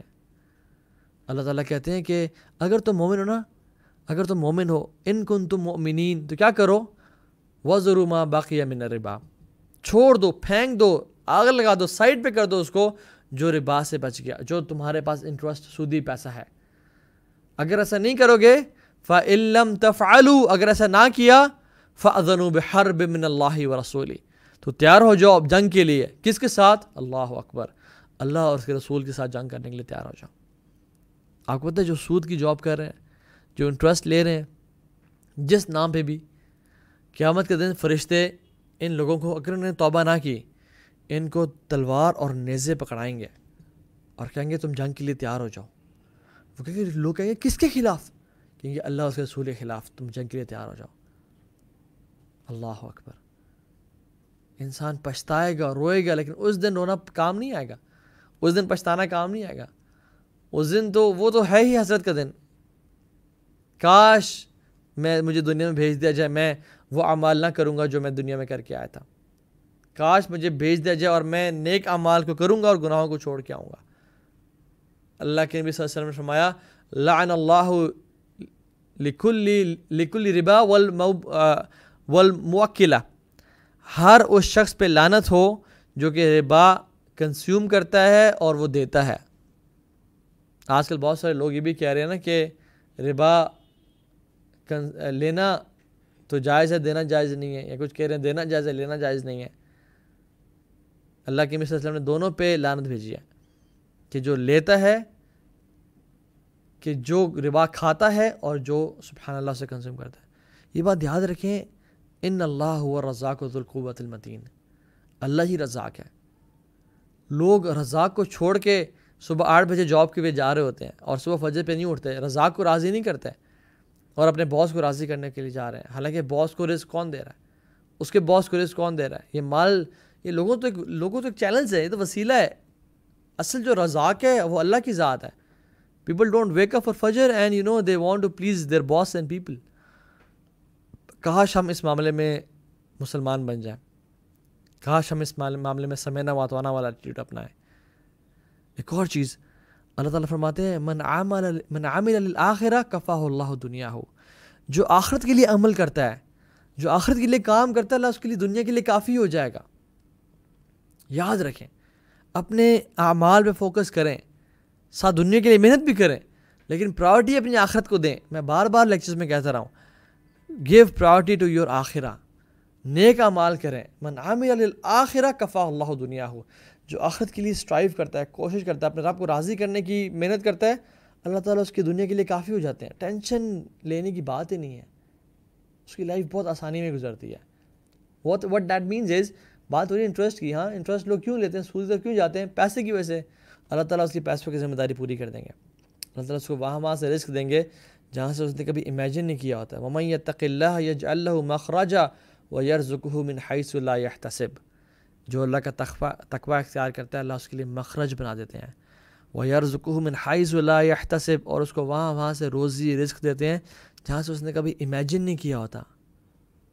وَمَن يَتَّقِ اللَّهَ يُكَفِّرْ عَنْهُ سَيِّئَاتِهِ وَيُعْظِمْ لَهُ أَجْرًا، اس سے گناہ کو بھی معاف کر دیتے ہیں، اس کے درجات بلند کر دیتے ہیں۔ وَمَن يَتَّقِ اللَّهَ يَجْعَل لَّهُ مِنْ أَمْرِهِ يُسْرًا، اللہ تعالیٰ اسے کاموں کو بھی آسان کر دیتے ہیں۔ رزق ایک بہت بڑا کام ہے نا، 9 to 5 لگ جاتا ہے، اس میں ساری دنیا گزر جاتی ہے۔ اللہ تعالیٰ کہتے ہیں تمہارے کاموں کو میں آسان کر دوں گا، تم کیا کرو، آخرت کے لیے کام کرو، تقوی اختیار کرو۔ میں اچھا ایک بات یاد رکھیں، یہ بات نا یہ لکھ لیں کہیں اپنے پاس، اگر ہم اللہ اور اس کے رسول کی باتوں کی قدر کریں گے نا، اللہ اور اس کے رسول کی جو احکامات ہیں ان کی قدر کریں گے، اللہ تعالیٰ لوگوں کے دلوں میں ہماری قدر کو بڑھا دے گا اور اس دنیا میں ہماری قدر کروائے گا۔ اور اگر ہم نے اللہ اور اس کے رسول کے احکامات کی قدر نہ کی تو ہم ذلیل و خوار ہو جائیں گے اور ہم کہیں کے نہیں بچیں گے۔ ایک حدیث میں آتا ہے جو اللہ تعالیٰ کو پرائورٹی بناتا ہے، جو اللہ تعالیٰ کے لیے ٹائم نکالتا ہے، جو نماز کی جس کے لیے اہمیت ہے، اللہ تعالیٰ اس کے دنیا کے تمام کام سنبھال لیں گے. لیکن جو آخرت کو پرائرٹی نہیں بناتا نا، لم یبال اللہ فی ای اودیتہ حلق، اللہ تعالیٰ کو پرواہ ہی نہیں ہے کہ وہ جس وادی میں جائے جا کے مر جائے. اللہ سبحانہ وتعالی doesn't care about this person. وَقِيلَ الْيَوْمَ نَنْسَاكُمْ كَمَا نَسِيتُمْ لِقَاءَ يَوْمِكُمْ هَذَا، آج ہم تمہیں بھول جائیں گے جس طرح تم نے ہماری ملاقات کو بھولے تھے. تو اللہ سبحانہ وتعالیٰ کو اس بندے کی پرواہ ہی نہیں ہے جو کہ اللہ تعالیٰ کے احکامات کی پرواہ نہیں کرتا. نام اس کا بے شک جتنا بڑا مسلمان والا نام ہے، it's action which speak louder than words. اسلام عمل کا نام ہے، اسلام سبمیشن کا نام ہے. Islam means to submit to the will of Allah سبحانہ وتعالیٰ. اسلام سمعنا واتعنا کا نام ہے. This is what Islam means. لیکن ہم نے کیا سمجھ لیا، بس 2-4 روزے رکھ لیے یا رمضان کے روزے رکھ لیے، 2-3 وقت کی نماز پڑھ لی اور جمعے کے جو مسجد چلے گئے، ہم جی بڑے پکے ٹھکے مسلمان ہیں. باقی چاہے ہم سود لے رہے ہیں، چاہے ہم جھوٹ بول رہے ہیں، چاہے ہم جتنے مرضی گناہوں میں انوالوڈ ہیں، ہم پارٹی بھی کر رہے ہیں، ہم بس نمازیں پڑھتے رہو یار، پارٹی بھی کرتے رہو، اللہ بڑا غفور رحیم ہے. یہ بات جان لیں، اپنے آپ کو دھوکہ دے رہے ہیں. یار کم از کم انسان اتنا تو سچا ہو نا کہ دنیا کو دھوکہ تو دے اپنے آپ کو دھوکہ نہ دے. کم از کم اپنے آپ سے جھوٹ نہ بولے نا. ہم کس کو دھوکہ دے رہے ہیں؟ اپنے آپ کو دھوکہ دے رہے ہیں. بچیں اس بات سے. رزق ہمارا کہاں ہے؟ اللہ تعالیٰ فرماتے ہیں فَفِي السَّمَاءِ رِزْقُكُمْ وَمَا تُوعَدُونَ، تمہارا جو رزق ہے نا وہ تمہاری جاب میں نہیں ہے، لوگوں کے پاس، تمہارے باس کے پاس نہیں ہے. وَفِي السَّمَاءِ رِزْقُكُمْ وَمَا تُوعَدُونَ، تمہارا جو رزق ہے وہ آسمانوں میں ہے. اصل رزاق ان اللہ هو الرزاق ذو القوۃ المتین، اس کو راضی کرو. اور میں آپ کو 6-7 اسٹیپس بتا دوں ہاؤ ٹو گیٹ رچ. ویسے میرا لیکچر ہے آن ویلتھ مینجمنٹ، وہ لازمی سنیں because I have discussed how to earn money in the حلال وے اینڈ اسلامک سورسز کیا ہیں. پہلا، کوئکلی استغفار کریں کثرت کے ساتھ. دوسرا، تقوی اختیار کریں. تیسرا، اللہ پہ توکل. چوتھا، اللہ تعالیٰ کی عبادت کے لیے اپنے آپ کو فارغ کریں. یا ابن آدم تفرغ لعبادتی املا صدرک غنى واسد فقرک والا تفعل ملأت یدیک شغلا ولم اسد فقرک. اے آدم کی اولاد، اپنے آپ کو فارغ کر میری عبادت کے لیے، تمہیں میں غنی کر دوں گا اور فقیری کو تم سے دور لے جاؤں گا. والا تفعل، اور اگر تم نے ایسا نہ کیا، تمہارے ہاتھوں کو میں کاموں سے بھر دوں گا اور تمہاری فقیری کو میں کبھی دور بھی نہیں کروں گا. من کانت دنیا ہمہ فرق اللہ علیہ املہ او شملہ وجعل فقر بین عینیہ ولم یأتہ من الدنیا الا ما کتب لہ ومن کانت الآخرۃ نیتہ جمع اللہ علیہ امرہ وجعل غناہ فی قلبہ وآتتہ الدنیا وہی راغمہ. اللہ اکبر، ہاؤ امیزنگ دس حدیث از. کہ تم دنیا کو اپنی پرائرٹی نہ بناؤ، آخرت کو اپنی پرائرٹی بناؤ، اللہ تعالیٰ تمہارے کاموں کو سنبھال لیں گے، تمہیں غنی کر دیں گے. اور مال کیسے آئے گا؟ ذلیل و خوار ہو کے تمہارے قدموں میں آئے گا. But you make this life your priority and forget about the ہیئر آفٹر. واٹ ول ہیپن از، نہ تمہارے کام سیدھے ہوں گے، تم کورٹ کچہری تھانوں کے چکر میں پھنسے رہو گے، ہاسپٹلس کے چکر میں پھنسے رہو گے. You will be spending your money and time there. تمہارے کام بکھر جائیں گے اور دنیا تمہارے پاس کتنی آئے گی؟ الا ما کتب لہ، جتنی پہلے سے رکھی ہوئی تھی. So free yourself for the worship of Allah سبحانہ و تعالیٰ. نمبر 5th پوائنٹ از صدقہ. Gives charity, a lot of charity. Make charity a way of your investment, a way of your earning money for the sake of Allah subhanahu wa ta'ala. ٹھیک ہے. Number 6th is صلہ رحمی. لوگوں کے ساتھ صلہ رحمی کریں، رشتہ داروں کو گفٹ دیں، ان کو کالز کریں، ان کے ساتھ باتیں کریں. جو آپ سے سل من قطعک، جو آپ سے توڑے اس سے آپ جوڑیں. واعفو علی من ظلمک، اس کو معاف کریں جو آپ پہ ظلم کرے، اس کو معاف کرنا سیکھیں. صلہ رحمی کریں، اللہ تعالیٰ رزق کے خزانے کھول دے گا. جو شخص لمبی زندگی چاہتا ہے اور رزق میں برکت چاہتا ہے، اس کو چاہیے کہ وہ صلہ رحمی کرے. اللہ کے نبی کا وعدہ ہے یہ، میرا وعدہ نہیں ہے یہ. میں جھوٹا ہو سکتا ہوں. اللہ کے نبی صلی اللہ علیہ وسلم دنیا کے سب سے سچے انسان، ان پہ سچے جبریل نازل ہے اور رب العالمین نے ان پہ نازل کیا ہے. وما ینطق عن الہویٰ ان ہوا الا وحی یوحیٰ، وہ تو اپنی زبان سے کچھ بولتے ہی نہیں ہے ایکسیپٹ الا من وحی یوحیٰ، جو اللہ کی طرف سے نازل ہوتا ہے. تو وہ کہہ رہے ہیں کہ صلہ رحمی کرو، تمہارے مال میں رزق ہوگا، برکت ہوگی، تمہاری زندگی لمبی ہو جائے گی. کثرت سے حج اور عمرے کریں، لوگوں پہ خرچ کریں جو لوگ دین کا نالج گین کریں اور ان کو پھیلا رہے ہوں. ایک صحابی ہے، یا رسول اللہ صلی اللہ علیہ وسلم، میرا بھائی سارا دن آپ کے پاس بیٹھا رہتا ہے، علم سیکھتا رہتا ہے اور سکھاتا رہتا ہے. اور میں سارا دن کام کر رہا ہوں, اپنے جاب کو ٹائم دے رہا ہوں, اس کو بولے نا کہ آئے ٹائم دے.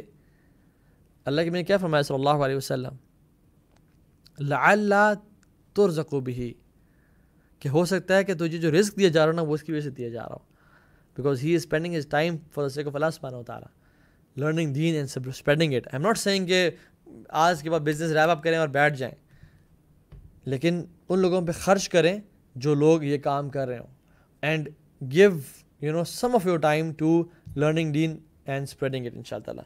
اور ایک شکر, 9th از شکر کریں کثرت سے. اللہ ان شکرتم لازیدنکم, تم شکر کرو میں تمہیں مزید بڑھا دوں گا, ٹھیک ہے. اسی طرح سے next point is not praying صلاح, the third sin, not praying صلاح. And I want to wrap this up quickly کیونکہ وی آر اوور ٹائم, لیکن اٹس ویری امپورٹنٹ کہ ہم اس بارے میں بات کریں. آپ کو پتہ ہے اللہ کے بھی صلی اللہ علیہ وسلم نے کیا فرمایا, اول شیء یرفع من هذه الامہ الخشوع, سب سے پہلی چیز جو اس امت سے اٹھا لی جائے گی وہ کیا ہوگا, الخشوع, خشوع ہوگا. حتی لا ترى فیہا خاشعہ, حتیٰ کہ آپ کسی کو دیکھیں گے نہیں کہ اس میں خشوع ہے. اور صحابہ حیران پریشان ہو گئے بات سن کے کہ اس امت سے خشوع کو اٹھا لیا جائے گا. امیجن صحابہ آج کل کے دور میں آ جائیں اور دیکھیں خشوع تو کیا, نماز ہی اٹھا دی گئی ہے. اکثریت امت نماز ہی نہیں پڑھتی. خشوع تو نماز سے دور کی بات کہ لوگوں کی نمازوں میں خشوع نہیں ہے, نماز ہی اس امت نے پڑھنا چھوڑ دی. جس نماز کے لیے اللہ کے نبی کے نواسے حضرت حسین رضی اللہ تعالیٰ عنہ انہوں نے جان قربان کر دی, جس نماز میں عمر بن خطاب کو خنجر لگا, وہ نماز جس کے بارے میں اللہ کے کہتے تھے کہ جعلت قرۃ عینی فی الصلاۃ, میری آنکھوں کی ٹھنڈک کس میں ہے, نماز میں ہے. ہم کہتے ہیں نہیں یا رسول اللہ, ہم عاشق رسول ہیں, ہم سچے پکے ٹھکے محبت کرنے والے, ہم ٹائر جلا دیں گے, ہم یہ کر دیں گے وہ کر دیں گے. اور جب نماز کی آواز آتی ہے ہم کہتے ہیں نہیں. ہم رو تو پڑتے ہیں, آنکھوں سے آنسو تو بہا پڑتے ہیں, لیکن جب حی علی الصلاۃ کی آواز آتی ہے ہم کہتے ہیں یار یہ سستی, I want to relax a bit, مجھے اپنی کمفرٹ اور ریلیکسیشن بڑی اچھی لگتی ہے. the more you seek the uncomfortable, the more you will get comfortable in your life. اللہ کے بھی کہہ رہے ہیں یا بلال ارحنا بالصلاۃ, اے بلال آذان دو اور ہمیں سکون پہنچا نماز سے. اور ہم کہتے ہیں کہ نماز بس بوجھ ہے, اس کو اتارو. رسول اللہ صلی اللہ علیہ وسلم نے جنگ کے دوران بھی نماز کو مس نہیں کیا. جنگ کے دوران بھی ایک صحابہ کی صف بناتے, ان کو نماز پڑھتے, وہ جا کے لڑتے, پھر دوسری صحابہ کی صف بنتی اور وہ آ کے نماز پڑھ لیتے. قرآن میں تھا الذین ہم فی صلاتہم خاشعون, مومنوں کی صفات کہیں کہ جو نماز میں خشوع اختیار کرنے والے ہیں. ہماری نمازوں میں خشوع تو کیا, ہم نے تو نمازیں پڑھنا چھوڑ دی یار. ہم کس طرح سے اللہ کے نبی صلی اللہ علیہ وسلم کی شفاعت کو حاصل کریں گے؟ ہم چاہتے ہیں ہمیں قیامت کے دن اللہ کے نبی شفاعت کرے ہماری, نماز تو ہم پڑھتے ہی نہیں ہیں. مساجد ویران ہو گئیں اور سینما آباد ہو گئے, مساجد کو تالے لگ گئے, اور سینٹورس اور مالز آپ چلے جائیں بھرے پڑے ہیں, اور ہوا کی بیٹی اور آدم کا بیٹا کس لباس میں پھیر رہے ہیں. دل خون کے آنسو روتا ہے کہ ہمارا کیا حال ہو گیا.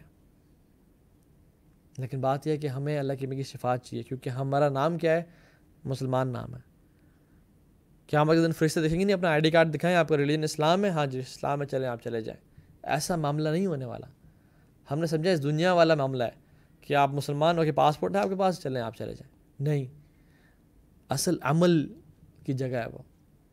علی بن حسین بن علی بن ابی طالب یہ اہل البیت میں سے ہیں. His face colour used to change, ان کا چہرہ پیل ہو جاتا, زرد پڑ جاتا. لوگ پوچھتے کہ آپ ایسے کیوں ہو گئے ہیں, تو وہ حیران ہوتے اور کہتے تمہیں پتہ نہیں ہے میں کس ذات کے سامنے کھڑا ہونے جا رہا ہوں, کون سی ذات مجھے بلا رہی ہے. ہمیں پرائم منسٹر کو ملنا پڑ جائے اور اسے ملاقات میٹنگ سیٹ ہو جائے, انسان کتنی گھنٹوں پہلے تیاری کرتا ہے کہ میں کون سا ڈریس پہنوں, کیا بات کروں گا, کیا 90 تولے الفاظ بولوں گا, اور کس طرح سے میں ان کو گریٹ کروں گا اور ملوں گا, اور کیا پوائنٹس میں نے پیش کرنے ہیں ان کے سامنے. لیکن رب العالمین بادشاہوں کے بادشاہ کے سامنے ہم کھڑے ہوئے اور ہمیں واسیاں ہیں اور ہم بالکل ایسے ہیڈلیس ہو کے کھڑے ہوئے, یہ کیسے ہو سکتا ہے؟ اچھا کھڑے ہونا دور کی بات, ہم جائیں ہی نا, وہ بلائے ہم جائیں نا, کتنی بری بات ہے. آپ کو پتہ صحابہ کی لائف میں ایک بہت پرومیننٹ چیز کیا تھی؟ المداومۃ علی الفرائض, فرائض پہ مداومت. فرائض پہ کنسسٹنسی. عمر بن خطاب کہا کرتے تھے کہ تمہاری سب سے بڑی ذمہ داری ہے کہ تم نماز پڑھو, نماز کو قائم کرو.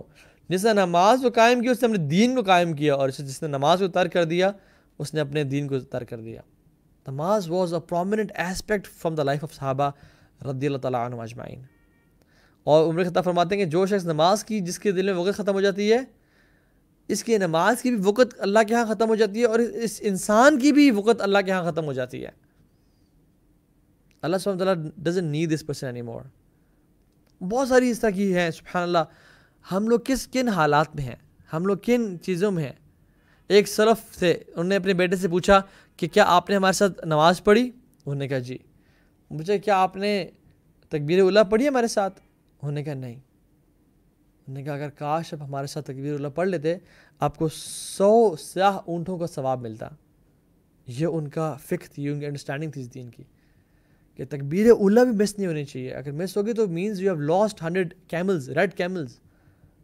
اور ہم تکبیر اولیٰ کیا, پہلی رکعت کیا, نماز پوری نماز ہی, با جماعت نماز کیا, پوری نماز ہی ہم لوگ چھوڑ دیتے ہیں. عبداللہ بن ام مکتوم جو کہ نابینا صحابی تھے, 7 عذر لے کے آئے اللہ کے نبی کے سامنے اور کہا کہ میں کیا اجازت ہے کہ میں گھر میں نماز پڑھ لوں؟ اللہ کے نبی نے پوچھا کہ آپ کو اذان کی آواز گھر تک آتی ہے؟ انہوں نے کہا جی اذان کی آواز تو آتی ہے. کہتے ہیں پھر آپ کو نماز مسجد میں آ کے پڑھنی پڑے گی. نابینا صحابی ہیں, بزرگ ہیں, مسجد نبی میں لانے والا کوئی نہیں ہے, گھر سے مسجد نبی تک جھاڑیاں اور کانٹے ہیں, خونخوار جانور ہیں, سبحان اللہ اتنے عذر, لیکن مسجد میں آ کے نماز پڑھنی پڑے گی. یہ بتائیں ہم کون سا عذر ایسا لے کے آئیں گے کہ ہمیں شفاعت مل جائے گی اور کہا کہ ٹھیک ہے یار ٹھیک ہے تم ٹھیک ہو تم چلے جاؤ. واللہ ہمارے پاس کوئی ایسا عذر نہیں ہے. 4th sin which is sin of the tongue. رسول اللہ صلی اللہ علیہ وسلم نے فرمایا, حدیث کا مفہوم ہے کہ جسم کے تمام اعضاء روزانہ زبان کو مخاطب کر کے اس کو کہتے ہیں کہ اگر تو سلامت رہی تو ہم سلامت رہیں گے, ہم بچ جائیں گے. اگر تم سلامت نہ رہی تو ہم سے برباد ہو جائیں گے. مینس کہ تم نے اگر اپنے آپ پر کنٹرول رکھا تو ہم بچ جائیں گے, we'll be safe from the punishment of hellfire. لیکن if you make yourself let loose and you speak words which are not correct, تو پھر کیا ہوگا, ہم سب تباہ و برباد کر جائیں گے. کیونکہ قیامت کے دن اور بلکہ جہنم میں جو اکثریت لوگوں کو لے جانے والی جو چیزیں ہیں نا وہ 2 ہیں, ایک پرائیویٹ پارٹس اور ایک زبان. what is between the jaws and what is between the thighs. یہ اکثریت لوگوں کو جہنم میں لے جانے والی چیزیں ہوں گی. امیجن ہم تو اس بارے میں پرواہ ہی نہیں کرتے. ابو بکر صدیق اپنی زبان کو ایک دفعہ پکڑ کے کھینچ رہے تھے اور کہہ رہے تھے کہ اگر تو سیدھی رہی تو میں بچ جاؤں گا, اور اگر تو سیدھی نہ رہی تو میں برباد ہو جاؤں گا. حدیث میں کیا آتا ہے, ایک شخص اپنی زبان سے کوئی ایسا لفظ بولتا ہے, پورا کلمہ پورا جو ہے نا ورڈ نہیں, پورا سینٹینس نہیں, ایک لفظ بولتا ہے جو کہ اس کو 70 سال جہنم میں گھسیٹ دیتا ہے. مطلب ہی ڈائیوز ان جہنم فار 70 years ایک لفظ کی وجہ سے. اچھا حدیث میں کیا آتا ہے کہ جس کو وہ پرواہ نہیں کرتا, جس کو وہ بڑا سمجھتا ہی نہیں ہے, جس کا وہ بڑا گمان ہی نہیں کرتا کہ دس از سمتھنگ میں نے کیا بری بات کر دی, نہیں, وہ کہتا ہے کہ یار کوئی تو کچھ بھی نہیں ہے. اور سو ہی اسپیکس اٹ. جیسے مکھی بیٹھی اڑا دی نا, we don't think about too much کہ یار مکھی بیٹھی تھی آج دن میں نے اڑا دی, نہیں, we doesn't care about that word. کہتے وہ بولتا ہے 70 سال اس کو جہنم میں وہ لفظ گھسیٹ دیتا ہے. یہ زبان کے ایک زبان سے نکلے الفاظ اور کمان سے نکلے ہوا تیر کبھی واپس نہیں آتے. اور جتنا زبان آج کل ڈیمیج کر رہی ہے ہماری فیملیز کو, ساس بہو کے جھگڑے, میاں بیوی کے جھگڑے, لان تان, جتنے ایشوز ہیں, واللہ اگر ہمیں زبان اور کنٹرول کر کے بیٹھ جائے نا ہماری زندگی آسان ہو جائے گی. ایک بہو تھی بلکہ ایک ساس تھی غالباً, اپنے ایک پیر صاحب کے پاس گئے اور کہا کہ پیر صاحب کوئی ایسا نسخہ دیں اور کمال کا جو میں کروں میرا بہو سے پھٹا نہ ہو. تو انہوں نے نا بڑے محنت کر کے نا بڑا مہنگا نسخہ بنا کے دیا اور کہا کہ یہ آپ لے جائیں, جب بھی تمہاری بہو تمہارے سامنے آئے نا تم نے زور سے نا دانتوں میں اس کو چبا کے رکھ لینا ہے, تم نے اس کو چھوڑنا نہیں ہے, تبھی نسخہ کام کرے گا ورنہ کام نہیں کرے گا. تو کیا کرتی, جب بھی بہو سامنے آتی وہ اپنے دانت میں وہ ڈالتی اور زور سے چبا لیتی. تو کچھ دن بعد جو ہے نا وہ آئی کیا پیر کمال، میں تو مان گئی آپ کو تو بڑے پہنچے ہوئے انسان کہ آپ نے جو نسخہ دیا تھا وہ ہمارے پھڈا ختم ہو گیا، ہم بالکل سکون سے رہنے شروع ہو گیا، بڑا کمال تھا کیا اس میں؟ کہتے اس میں کچھ بھی نہیں تھا، بس میں نے اس میں لکیریں ڈال کے تمہیں دے دیا تھا، اصل تمہارا منہ بند کرانا تھا، اگر تمہارا منہ بند کر لو تو یہ پھڑے ہی نہ ہو۔ سلف صالحین میں سے لوگ کہتے تھے کہ ایک دو اسٹوڈنٹس آف نالج تھے، they were studying from a sheikh. One became a speaker and one became a person who remained silent. تو جو چپ رہتے تھے نا ان کو خط لکھا ان شخص نے جو کہ بہت دین میں کام کرتے تھے. He used to spread the knowledge of دین. اور کہتے ہیں کہ اپنے دوست کو کہ جتنا زبان نے مجھے فائدہ پہنچایا ہے نا کسی اور چیز نے فائدہ نہیں پہنچایا. اور دوسرے نے ان کو خط لکھا کہ جتنا زبان کو روکنے نے مجھے فائدہ پہنچایا ہے نا کسی اور چیز نے مجھے فائدہ نہیں پہنچایا. کیونکہ من یؤمن باللہ والیوم الآخر فلیقل خیرا او لیصمت. جو اللہ پہ اور آخرت دن پہ ایمان رکھتا ہے نا، اللہ کے نبی صلی اللہ علیہ وسلم غیرت دلا رہے ہیں، اگر تم اللہ پہ اور آخرت کے دن پہ ایمان رکھتے ہو نا تو یہ تو خیر کی بات کرو یا پھر چپ رہو. اور ہم سے چپ بیٹھا نہیں جاتا، ہم کیسے ہو جائے کہ ہم چپ بیٹھ جائیں. تو اسے کنٹرول کریں.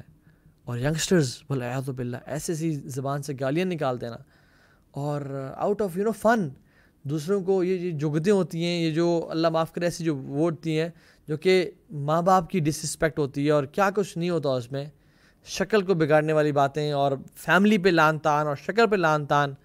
ایک مومن کبھی لان تان کرنے والا نہیں ہوتا، کبھی بددعا دینے والا نہیں ہوتا. تو اپنی زبان کی خاص حفاظت کریں. And the fifth point is adultery and fornication.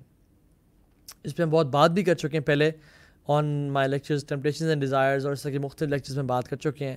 لیکن بریفلی زنا صرف ایک جو ہم نا میں نے یار شکر الحمدللہ میں نے ڈیٹ تو ماری لیکن میں نے آج تک زنا نہیں کیا. لوگ کہتے ہیں نا جان لیں کہ زنا آنکھ کا ہوتا ہے، زبان کا ہوتا ہے، ہاتھ کا ہوتا ہے، اور ہر انسان اس کا کچھ نہ کچھ شیئر لے رہا ہوتا ہے. ڈیفینیٹلی الٹیمیٹلی جو فورنیکیشن اور اڈلٹری کا ایکٹ ہے وہ تو ایک ہے، لیکن اس سے پہلے ہم کتنا ہی زبان سے، آنکھوں سے اور ہاتھوں سے یہ برا عمل کر رہے ہوتے ہیں. ایک میں آپ کو کرائٹیریا بتاؤں اللہ سے محبت کے بارے میں جاننے کا، کہ آپ کے دل میں اللہ سے محبت ہے یا نہیں ہے. یہ دیکھ لیں کہ آپ کی جو پریویسی ہے وہ کس طرح کی ہے. How is your private life?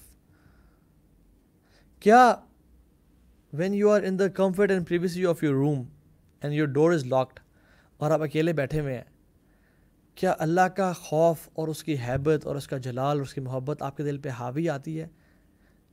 Does it take precedence over your desire to sin؟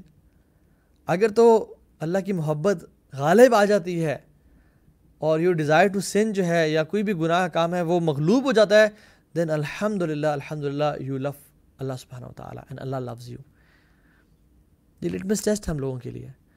لیکن جب میں اکیلے میں ہوتا ہوں تو میرے ڈیزائرز اگر غالب آ جاتے ہیں اور مجھے کوئی پرواہ نہیں ہے اللہ تعالیٰ کے ہیبت اور اللہ تعالیٰ کی پریزنس کی، اور کہ مجھے میرا رب دیکھ رہا ہے جو قوت اور مالکوں طاقتوں والا ہے، جو مجھے ایک سیکنڈ میں موت دے سکتا ہے، مجھے اس کی کوئی پرواہ نہیں ہے، کوئی اس کی پریزنس کی آ اینڈ ڈگنیٹی نہیں ہے، دین آئی ڈونٹ لو اللہ سبحانہ تعالیٰ. This is the ultimate fact. Do you want to know Allah تعالیٰ کہ ہاں آپ کی قدر کتنی ہے؟ لوگ سوال کرتے ہیں کہ یہ بتائیں کہ اللہ تعالیٰ مجھ سے راضی ہے یا نہیں ہے. آپ یہ دیکھیں آپ کے دل میں اللہ کے احکامات کی کتنی قدر ہے. اگر آپ کے دل میں اللہ کے احکامات کی قدر ہے نا تو اللہ کے ہاں بھی آپ کی قدر ہے پھر. لیکن اگر آپ کے دل میں اللہ تعالیٰ کے احکامات کی قدر نہیں ہے and you take them for granted, اور یار چلو دیکھی جائے گی جگر یہ تو چلتا رہتا ہے، اصل کام کی طرف آؤ، دین اللہ تعالیٰ کے ہاں بھی آپ کی قدر نہیں ہے. بس یہ دل میں چھان لیں، یہ ٹٹول لیں کہ میرے دل میں اللہ تعالیٰ کے احکامات کی کتنی قدر. اللہ تعالیٰ کہتے ہیں نامحرم کو نہ دیکھو، میں نامحرم کو موبائل پہ دیکھتا ہوں ہی نہیں دیکھتا. اللہ تعالیٰ کہتے ہیں منہ سے گالی نہ بولو یا گناہ کا کام ماں باپ سے بدتمیزی نہ کرو. میں کتنا یہ کر رہا ہوں. اللہ تعالیٰ کا حکم ہے نماز پڑھو، مردوں کے لیے باجماعت نماز پڑھو. میں عمل کر رہا ہوں یا نہیں کر رہا؟ اگر تو میں کر رہا ہوں دیٹ مینس کہ میرے دل میں اللہ تعالیٰ کی عظمت کی قدر ہے اور اس کے احکامات کی قدر ہے. لیکن اگر میں نہیں کر رہا دس مینس کہ میرے دل میں اس کی قدر نہیں ہے اور پھر اللہ تعالیٰ کے یہاں بھی میری قدر نہیں ہوگی. جسٹ امیجن یہ جو گناہ ہم کرتے ہیں ہمارے سکنس پہ لکھ لی جائے. جو گناہ رات کو جو شخص کرتا ہے صبح اس کے ماتھے پہ لکھ دیے جائیں. ہم گناہ کریں گے, ہمیں پتہ ہوگا کہ یار کل میں نے صبح باہر جانا ہے, میرے ماتھے پہ تمام گناہ لکھیں گے, میں تو گناہ چھوڑ دوں گا. کیا اللہ تعالیٰ زیادہ حیا کا اللہ تعالیٰ زیادہ حیا کیا جو نہیں ہے؟ کیا ہمیں زیادہ حیا اللہ سے اختیار نہیں کرنی چاہیے؟ He deserves more respect and more حیا from us than people. لوگ تو آئیں گے اور چلے جائیں گے. جو ہے نا اکیلے میں private sense, especially fornication, adultery, looking at bad stuff, addictions, یہ نیک اعمال کو کھا پی جاتے ہیں. یہ ہلاک کر دینے والے گناہ ہیں. ایک حدیث سنا کے بعد ختم کرتا ہوں, اور ثوبان رضی اللہ تعالیٰ عنہ کی وہ حدیث ہے کہ اللہ کے نبی صلی اللہ علیہ وسلم فرمایا کہ میں ایسے لوگ جانتا ہوں میری امت میں آئیں گے, یأتون یوم القیامت بحسنات امثال جبال تہامۃ البیضاء, تہامہ پہاڑ کے برابر روشن ان کے نیک اعمال لے کے آئیں گے قیامت کے دن, اتنے بڑے بڑے. تو کیا ہوگا؟ فیجعل اللہ ھباء منثورا, اللہ تعالیٰ ان کو مٹی مٹی کر دیں گے, ریزہ بنا دیں گے. اللہ اکبر. تو صحابہ نے کہا یا رسول اللہ صلی اللہ علیہ وسلم صفہم لنا, ان کی صفات ہمیں بتائیں, ان کے بارے میں ہمیں بتائیں کہ وہ کون لوگ ہیں جو اتنے بڑے لوزرز ہوں گے. اتنے نیک اعمال تو رہے لیکن ان کے اعمال ضائع, کیا وجہ؟ تو اللہ نے فرمایا کہ وہ تمہارے بھائی ہوں گے, ومن جلدتکم, اور تمہارے سکن کلر کے ہوں گے, وَيَأْخُذُونَ كَمَا تَأْخُذُونَ اللَّيْلِ, وہ رات کو اٹھتے ہوں گے جیسا تم رات کو اٹھتے ہو, تہجد کی نمازیں پڑھتے ہوں گے. مطلب ان میں ایک سینس ہوگی دین کی, لیکن کیا ہوگا؟ وَإِذَا خَلَوْا بِمَحَارِمِ اللَّهِ تَعَالَى انتهكوها, جب وہ اکیلے ہوتے ہوں گے تو اللہ تعالیٰ کی حدود کو پامال کرتے ہوں گے. جو کام اللہ تعالیٰ کو پسند نہیں ہے وہ کرتے ہوں گے. جن کاموں سے اللہ تعالیٰ نے روکا ہے لوگوں کے سامنے تو نہیں کیا, لیکن اکیلے میں بیٹھ کے انہوں نے وہ کام کیا. اللہ تعالیٰ کی پرواہ کوئی نہیں, اللہ تعالیٰ ان کے تمام اعمال کو برباد کر دیں گے. تو اللہ تعالیٰ ان تمام گناہوں سے اللہ تعالیٰ ہمیں بچا لیں, اور ہمیں ان لوگوں میں سے بنائے جو کہ ہر قسم کے گناہ کو معیوب سمجھیں. اور sins should be a taboo, گناہ کو نا پبلکلی نہیں کرنا چاہیے کبھی بھی. اللہ کی نے فرمایا کہ کل امت یدخلون الجنہ الا من ابا, میری پوری امت جنت میں داخل ہوگی ایکسیپٹ جو ریفیوز کر دیں گے کہ ہم نے جنت میں نہیں جانا. صحابہ نے کہا یا رسول اللہ صلی اللہ علیہ وسلم ہمیں سے کون ہے جنت میں جانے سے انکار کر دے, کون ہے ہمیں سے؟ فرمایا کہ من اطاعنی دخل الجنہ ومن عصانی فقد ابا, جو میری اطاعت کرے گا وہ جنت میں داخل ہو جائے گا, اور جو میری نافرمانی کرے گا تو as if he has said کہ آئی ڈونٹ وانٹ جنہ. تو اللہ تعالیٰ ہمیں واقعتاً رسول اللہ صلی اللہ علیہ وسلم کی اطاعت کرنے کی توفیق دے, اور ہر قسم کے گناہ سے بچنے کی توفیق دے, اور کسی گناہ کو بھی حقیر نہ سمجھنے کی توفیق دے. بیکاز لیس صغیرۃ بالاصرار ولیس کبیرۃ بالاستغفار, استغفار سے کبیرہ گناہ کبیرہ نہیں رہتا اور وہ معاف ہو جاتا ہے, اور اصرار کرنے سے صغیرہ گناہ صغیرہ نہیں رہتا, وہ کبیرہ بن جاتا ہے. کیونکہ پہاڑ جو ہے نا کنکروں سے مل کے بنے ہیں, اور سمندر بھی قطروں سے مل کے بنا ہوتا ہے. اللہ تعالیٰ ہمیں عمل کرنے کی توفیق دیں. بارک اللہ فیکم. Let me take a few of your comments.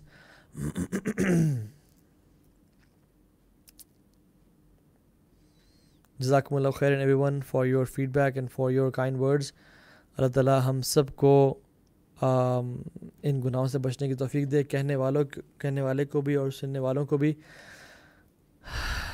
اور اللہ تعالیٰ ہمارے اس وقت کو جو ہے کہ ہم نے 1.5 گھنٹہ نکالا یا 1.25 گھنٹہ نکالا, اللہ تعالیٰ کی عبادت اپنی عبادت میں رکھ دے, اور اس علم کو ہمارے لیے اللہم اجعلہ حجۃ لنا ولا تجعلہ حجۃ علینا, یا اللہ اس علم کو ہمارے لیے حجت بنا دے, ہمارے خلاف حجت نہ بنانا, اور ہمیں اس پہ عمل کرنے والا بنا دے.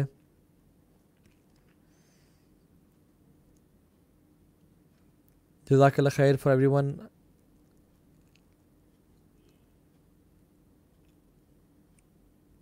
فار یور کویشچنز, کچھ کویشچنز آ رہے ہیں بٹ وہ آف دا ٹاپک ہیں. آئی ووڈ سجیسٹ کہ اگر آپ ٹاپک سے ریلیٹڈ ہی کویشچنس پوچھ لیں تو انشاءاللہ بہت اچھا ہو جائے گا.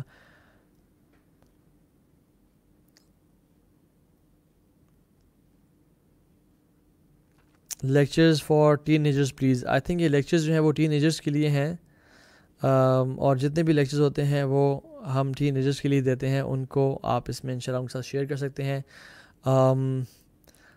Before leaving and before signing off, I would request all of you to share this lecture with your friends, family members, colleagues, بھائی بہن جتنے بھی ہیں, تاکہ انشاءاللہ تعالی ہم خود تو خیر سیکھ رہے ہیں اور خیر پہ عمل کرنا چاہ رہے ہیں, لیکن one of the part of goodness in the heart is کہ ہم لوگوں کو بھی اس خیر میں شامل کریں اور ان کے لیے بھی اس چینج کو کریٹ کرنے کا باعث بنیں. جزاک اللہ خیر for your comments and feedback. جی پوچھا گیا ہے زنا کے گناہ کی معافی ہے. بالکل ہر گناہ کی معافی ہے. فورنیکیشن یا ایڈلٹری تو کیا, شرک کی بھی معافی ہے, لیکن انسان توبہ کرے اور آنسو بہائے. کیا حدیث میں کیا آتا ہے, التائب من الذنب کمن لا ذنب لہ. گناہ سے توبہ کرنے والا ایسا ہی ہے جیسے اس نے کبھی گناہ کیا ہی نہیں تھا. اللہ تعالیٰ کہتے ہیں کہ اللہ یرید ان یتوب علیکم. اللہ تعالیٰ خود تو چاہتے ہیں کہ ہمیں معاف کر دیں. تم قدم تو بڑھاؤ, تم میری طرف چل کے تو آؤ, میں دوڑ کے آؤں گا, تم آؤ تو صحیح. پھر دیکھو میری ربک الغفور ذو الرحمہ, تمہارا جو رب ہے نا وہ بہت غفور ہے اور بہت رحمت والا ہے. اللہ تعالیٰ خود حدیث میں کیا آتا ہے, اللہ کے بھی فرماتے ہیں اللہم انک عفو تحب العفو, means you love to forgive. اور جو عفو ہے نا, غفار اور عفو میں بڑا فرق ہے. غفار کا مطلب یہ ہے کہ اللہ تعالیٰ ان گناہوں کے ایول ایفیکٹس سے ہمیں بچا لیتے ہیں, لیکن دے آر اسٹل دیئر. لیکن عفو کا مطلب یہ ہے کہ اللہ تعالیٰ ریموو کر دیتے ہیں گناہوں کو نام اعمال سے, حتیٰ کہ علماء سے کہ فرشتوں کی میموری میں سے بھی ان کو بھلا دیتے ہیں کہ یہ گناہ کبھی اس انسان نے کیا بھی تھا ہی نہیں کیا تھا. تو یہ ہے العفو. جیسے کوئی شخص چلا نا اور پیچھے سے آپ کو اس کے فٹ سٹیپس کو ہی مٹا دیں تو وہ گناہوں کو بھی مٹا دیے جاتے ہیں, کیونکہ غفار کا مطلب ہے کہ گناہ دے آر اسٹل دیئر, لیکن اللہ تعالیٰ نے ان کو معاف کر دیا. وہ آپ سے اکاؤنٹیبلٹی نہیں کریں گے, وہ گناہ کے ایول اثرات آپ پہ اس دنیا میں آخرت میں نہیں ہوں گے, لیکن they still there. It's possible کہ آپ ان کو دیکھ کے قیامت دن شرمندہ ہوں اور شرمائیں اللہ تعالیٰ سے, ٹھیک ہے. لیکن عفو کا مطلب یہ ہے کہ اللہ تعالیٰ سرے سے ہی گناہوں کو مٹا دیتے ہیں. And he loves to forgive, he is العفو.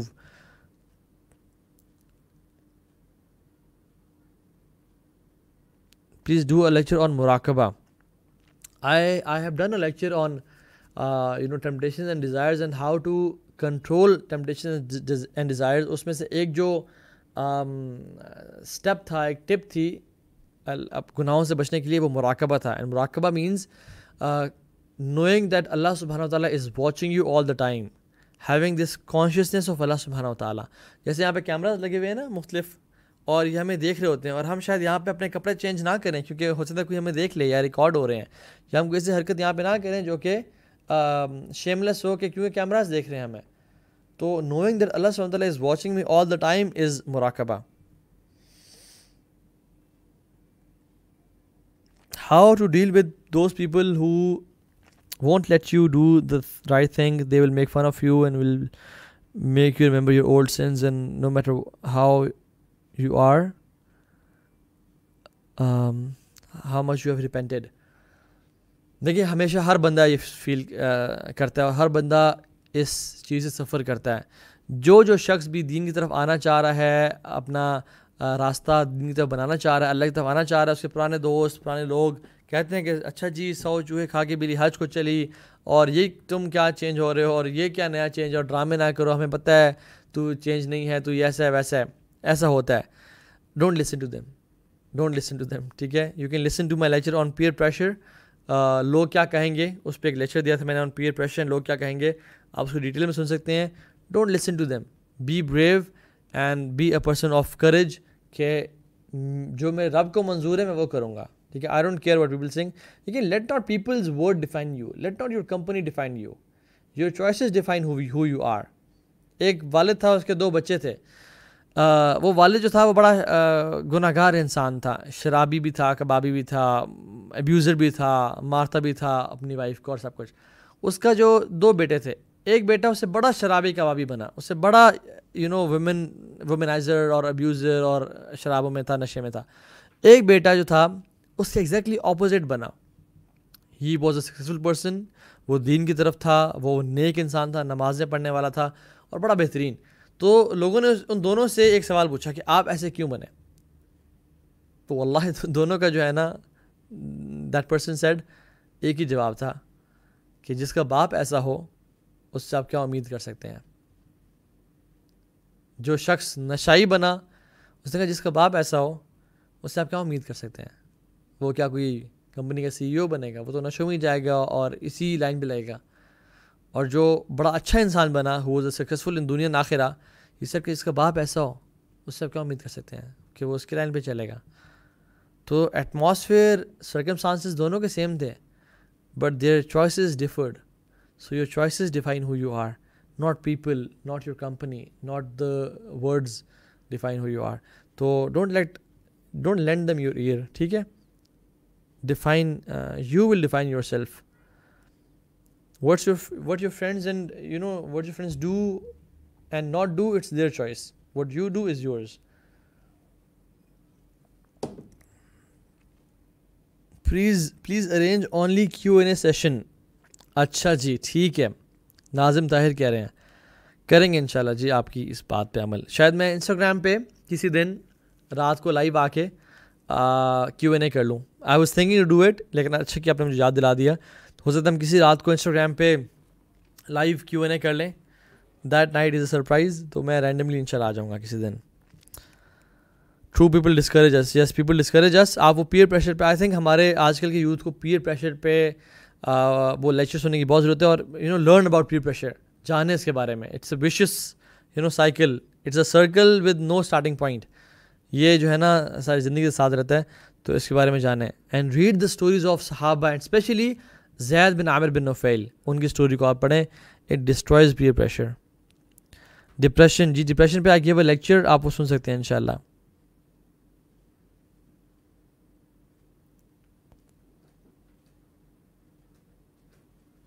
Jazakallah khair for your comments. I think we'll end the session right here. It's 10:59 almost.